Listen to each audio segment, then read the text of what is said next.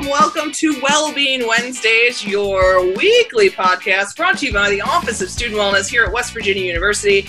I am your host, Courtney Weaver. I'm the director over at Well WVU. I am joined today by not one, but two different guests. Both of them are representing our campus recreation department. We have Andrew Darling, who is the director of Campus Rec, and then we have Sarah Zegg, who is the coordinator for research at Campus Recreation. So I'm going to give them a second or two to introduce themselves and their role at the university. So Andy, why don't we start with you? Sure. Thanks, Courtney. I'm the director of Campus Recreation, going on 5 years in that role this summer, or actually going on 6. Time flies. And really been engaged in work with colleagues such as yourself from the Office of Student Wellness. Excited to see some of the growth both in our department, in the emphasis on campus of well-being and some of the initiatives that surround it. One of the pieces that we had continued to look at, and I think we'll talk about a lot today, some of the research that we had Sarah really dig into was the impacts of the things that we offer. In particular, we looked at usage of or visits to the Student Recreation Center. So that's one of the data points that we can measure. And really the piece that really kicked it off, I guess, was looking at other research that was done in our field, and a number of folks had set out with either the same or similar goals to try to quantify some of the value. And I think in many cases, there were things that were either inconsistent or missing in those, not all, but in many of those studies that caused people to tend to knock them down and to be critical. And so we said, fine, challenge accepted. We'll go through and create a real rigorous analysis. And so it's not just our opinion. We believe this, but we want to have the data. So we want to actually demonstrate that. And that really didn't go anywhere. With the amount of time required, it just dwindled.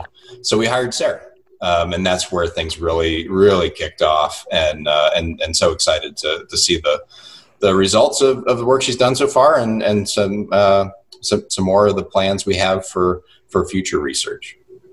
Great. Well, thanks, Andy. And Sarah, why don't you give a brief overview of what you do in campus recreation? Sure. So my name is Sarah Jansen Zegg, and I think this summer marks my 3rd year of working with Campus Rec. And I met Andy actually as I was teaching in the Davis College, teaching research methods to upper level undergraduate students, and actually engaged with Andy to do some research for Campus Recreation, and got some cool collaborations there, and then realized that Campus Rec could use even more help. And we started talking about ideas, and I said, I think I can do that with you. And we've been working on this project since the beginning. I didn't know if we wanted to talk about the fact that Adventure West Virginia kind of looked at their program and was kind of trying to assess the relationship between participation and outcomes, and they did. They worked with IR, Institutional Research, to do. I don't know if we want to talk about this, but they worked with institutional research to do a study, and a lot of programs at the university work with institutional research. And I think early on I said, well, we don't have to work with we can work with them, but we could do it in-house. And that's what we ended up doing. We worked with them to get the data, and used our own swipe card data and matched it together to look at the relationship between rec center use and academic outcomes. Great.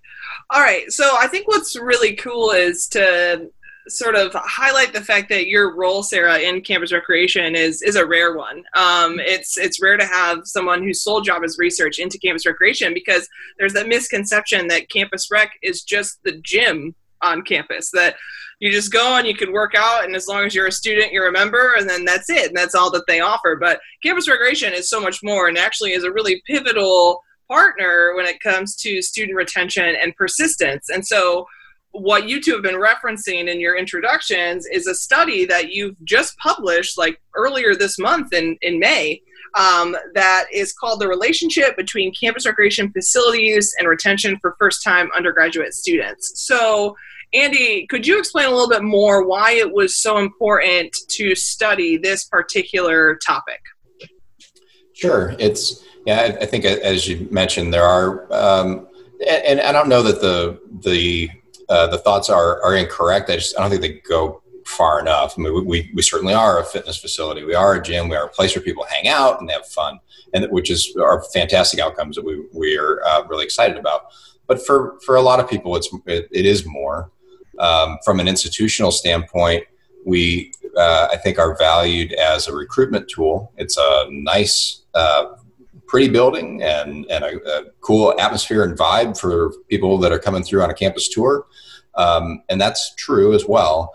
But it doesn't stop there. And so we know that those that utilize the rec center are going to do better in those outcomes, either in GPA or in retention. And those are the pieces that we really wanted to make more than just our opinion. A lot of folks in our field have the same opinion, but that doesn't necessarily translate to folks that are trying to weigh what's more important, what areas should receive more or less emphasis, what areas should we be trying to encourage our students to have finite amounts of time. Where should we encourage our students to spend their time? Is it, wow, you shouldn't spend all that time at the rec center. You really should be spending it elsewhere. And we would counter that, but we know that's kind of baked in to the folks that we work with. So how can we actually demonstrate that? And then it's probably notable too that we chose in this case, and Sarah doggedly pursued this.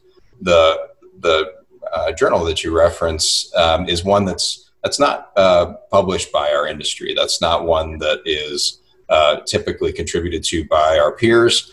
And it's not one that has really that captive audience that, we're not preaching to the choir. We're really talking to folks that are focused every day on what types of things will affect student academic success and specifically in terms of retention. Right. Well, that is fantastic. And so, Sarah, why don't you tell everyone a little bit about the methodology that you use? So how did you find your data points and put them together and all that good stuff? Could I, before I do that, could I dovetail on some of what Andy was saying? Oh, of course. Knock yourself out. Cool. So I think to add to what Andy was saying, I think at WVU specifically, we have 5,000 students that come in every year, and over 20% of those don't return the next year. And that cost of not returning is huge. And I think WVU is interested in that not happening, but also nationwide these trends are occurring. And also nationwide trends are occurring that less and less students are coming in. And now in the wake of COVID, I think we're worried about, are we going to be retaining people? Are we going to be encouraging people? This is a serious thing for institutions nationwide. And so I think we're all really focused on retention. I think the studies within campus recreation and in a lot of these student life, have shown that engagement offers so many things besides retention, like respect for others, cooperation, stress relief, sense of belonging. All these studies have found these things, but this study, we wanted to specifically look at retention, given the kind of heightened importance, and now it's even more so during the global pandemic of retaining students. It takes a lot to get them here, and then to keep them here is really important. Yeah. Well, thank you for that expansion on what Andy said. This is helpful. So let's focus now back on that methodology question. How did you do the study? I need to back up. I need to refocus. I think I can't even limit myself because my brain is still thinking like more. I have more to say. Yeah, Sarah for our listeners, Sarah is like the consummate researcher. And when I said that there was going to be a time limit of about 12 minutes, she's like, I can't talk about anything in 12 minutes. That's how like educators feel too. Like, oh, you're given an hour. I'm like, that's not enough. I need more. Right. Well, so what we do, we have a really unique thing at the campus, in campuses, but specifically at the rec center, we have swipe cards. So when people come in, they use their swipe card. So we know how many people have come into the rec center, during what duration in their academic life, I guess I should say. And institutional research carries a lot of information about these students. And we were able to work with institutional research with the HPEC files and the student financial aid and even the housing records to match up the swipe card data to that. So we were able to, of course, de-identify, in all these processes, we're de-identifying students and protecting confidentiality and anonymity and grouping them together and reporting results in summary form. So we're protecting our students. And also these are from years past. Of course, all of this is done with IRB approval? Thank you. IRB approval. So we have an IRB record on file. But so we've paired all this information to students. So instead of just saying, hey, if you've used the rec center, what's your academic outcome? We're able to use a regression or use a model to throw all these variables into control for those to minimize the impacts of, let's say, having a low economic profile or having a low high school GPA coming into it. So you can't just say, oh, well, yeah, I'm not actually going to give a good example off the top of my head, so I'll stop there. Well, I think one of the things that you really tried to set out to do was to combat the initial, almost knee-jerk reaction that says, well, yeah, but you can't point to that as the reason why those people retained. They might have had they're more affluent, and so they had more time to go to the rec center, or they came from a background where they were already predisposed to be successful, and you controlled for all those pieces and tried to remove those objections, hopefully at least minimize them. Thanks, Andy. Exactly. There you go. A lot of the past studies have been very descriptive in nature and haven't incorporated multiple variables like that, and some have. We've taken it to another extreme by not just including all these variables, but included a matching approach. So you're matching like people and then running statistics and then seeing the outcome. And that's why some of our results show a range of the impact of the relationship. Ooh, that sounds way too sciencey for me, but you're fine. It's fine. But using the matching approach is not only the regression is very robust, but taking it to another level of statistical matching. It'd be great to say, oh, well, people use the rec center and that causes good grades, but that's not what this type of study is able to do. This type of setup and methods and using this type of secondary data is able to do. We're just able to look at, is there a relationship? And in fact, there is. And to what extent is that relationship? What's the magnitude of the relationship? And we measure the magnitude. In this case, we looked at GPA and retention, but the study we published just recently looks at retention, that first year retention. So we looked at first-time freshmen because the majority of dropouts that occur happen within that first year in that first group. And then we just looked at the first year retention as the outcome. Okay. And so what were the overall results? You kind of hinted at it, but what are the takeaways? Yeah, there's a positive relationship. It's positive and significant relationship between facility use, recreation facility use, and retention and GPA, including this is where I give the range. So basically 7.1 to 8.4. So 7 to 8 percentage points higher retention for those full-time, first-time undergraduate users. Wow. Which is a great result. In comparison to the non-users. Yeah, that is a great result. Do you have any other comments on that, or? Just that, for someone, it's been a long time since I was involved in statistical classes. And so context matters. 7 to 8 points is huge. We look at initiatives on campus where we're turning over every stone to try to find like a 1% increase, and 7 to 8 is huge. That was super exciting. Every day, as Sarah has been working on this for the last few years, and she come run down the hall and say, "Hey, I found something else new." It's exciting, and I don't know, that continues to bubble up in me where I'm like, yeah, 7 to 8, that's awesome. Anyway, cartwheels in the hall, kind of exciting. But maybe that's what you do at rec centers when you get excited. Yeah. Perhaps. I think it's a huge, even 1% is a big deal at tuition-driven institutions, mm-hmm. and especially in this era where we're focused on retention. But another big thing is that this is only looking at student rec center use. It's not looking at club or intramural sports. We have a huge impact there, and likely, actually I've done some initial analysis, and a stronger impact if you're thinking about sense of belonging and things that contribute to retention. But also, these are just first-time freshmen, so that we looked at in the study. So really what's unique, and a lot of people have done studies looking at first-time freshman retention, and they're looking at like a program, maybe that serves 40 people, maybe that serves, the honors college has a very high rate of retention.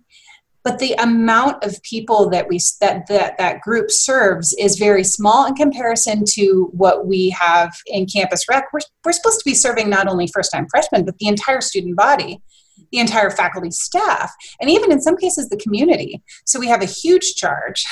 And so the fact that, this is a big finding. It is.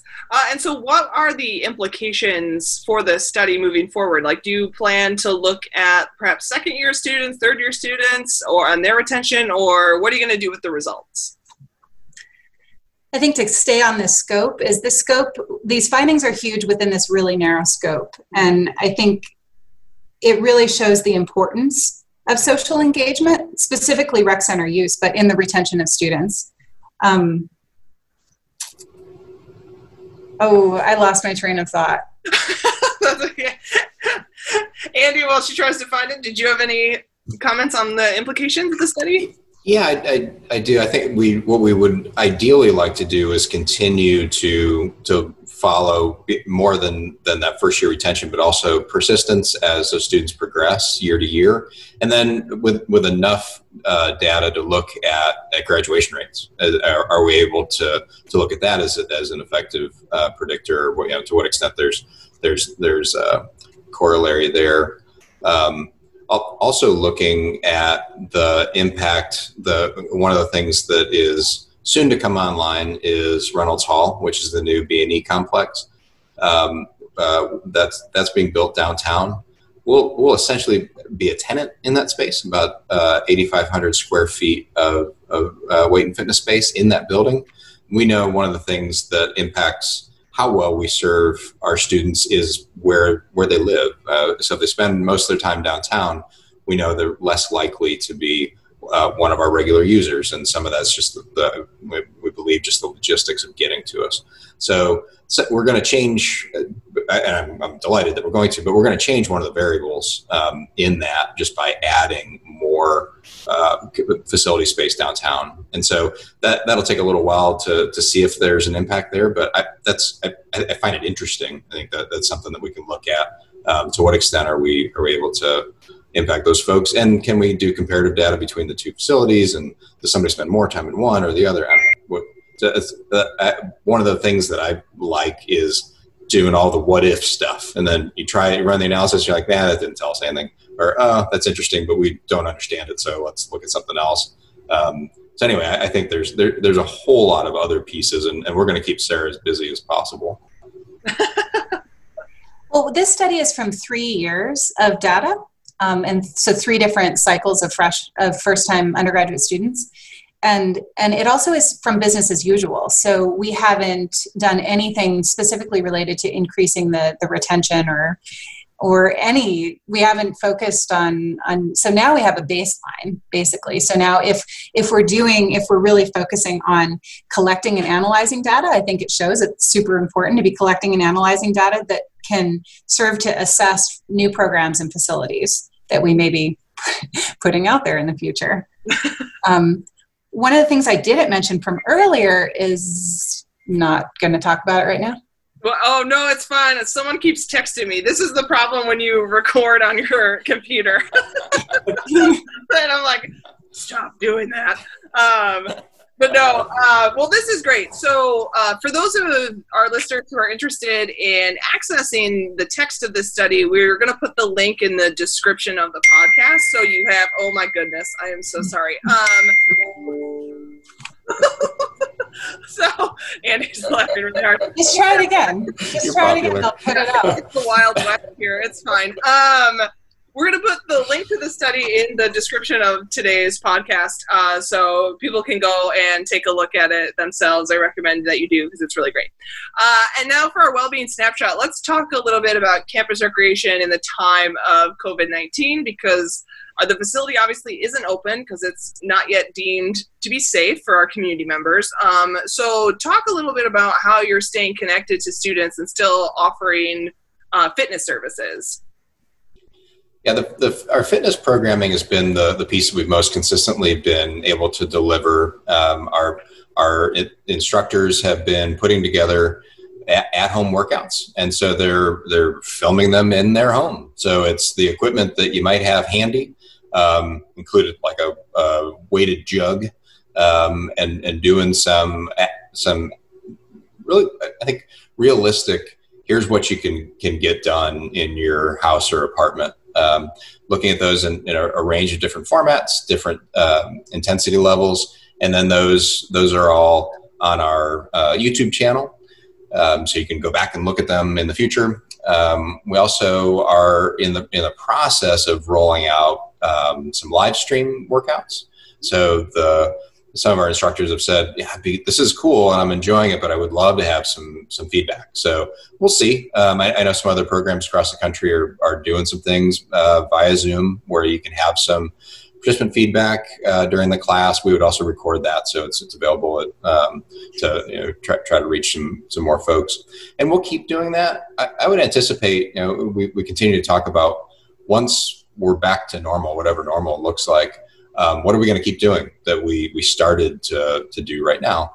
And we might continue to offer some online content.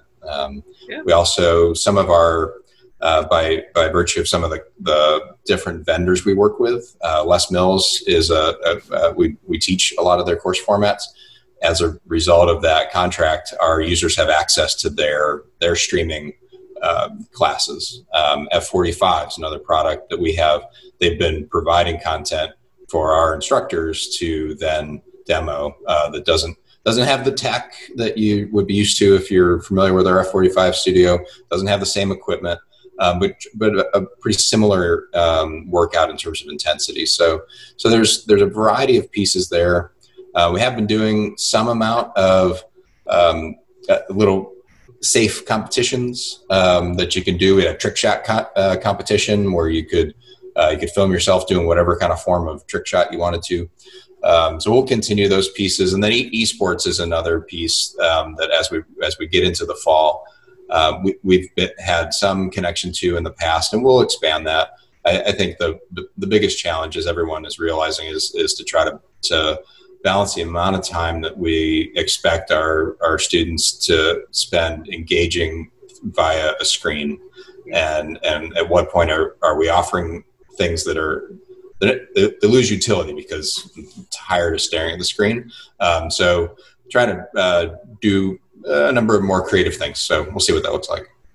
Well, that's fantastic. So everyone go check out Campus Rec's virtual offerings. And I want to thank Sarah and Andy for joining me today via Zoom because we're all still working from home. Although, let's be honest, I might continue this when we go back to campus because it's really convenient to record this way. So thank you both, and thank you to everyone who's listening. So we'll catch you next time on Wellbeing Wednesdays. We are going to change our format for this summer and only release probably about one episode per month, but then back at it on a weekly basis in the fall. So thanks for listening, and we'll catch you next time on Wellbeing Wednesdays. Okay, bonus encore time. We have to give Sarah a pocket of time to give us a punchline that she had. Well, maybe it's appropriate that it's bonus because we didn't include this in the original study, and then a reviewer captured a question, and then we found this whole new kind of, again, what I think of as a cartwheel in the hallway kind of finding. So one of our reviewers in this time of trying to publish this paper asked about different samples. So different samples of students. There's, all students, we've seen this, this relationship between campus rec participation in the way of swipe card data and academic outcomes. But they said, well, what about the students that maybe, that have a factor that contributes to dropout? So we know that Pell Grant students, Pell Grant recipients, that could contribute to dropout given a financial burden. First generation students and students with low high school GPA. Well, all of those students we did some subsample analysis on, and we actually found that there's, for example, student users who were first generation had almost 11 percentage points higher retention than their non-user cohorts. So, and this is the case for Pell Grant recipients as well, and it actually goes even higher than 12 percentage points for the students with low high school GPA coming into it. So what we're seeing is, and what we need to program for, is the higher impacts for the students who have some risk factors for dropout. Wow. Yeah, that was really important to share. So thanks for for the extra bonus time. So now our bonus time encore is over. And again, we'll catch you next time.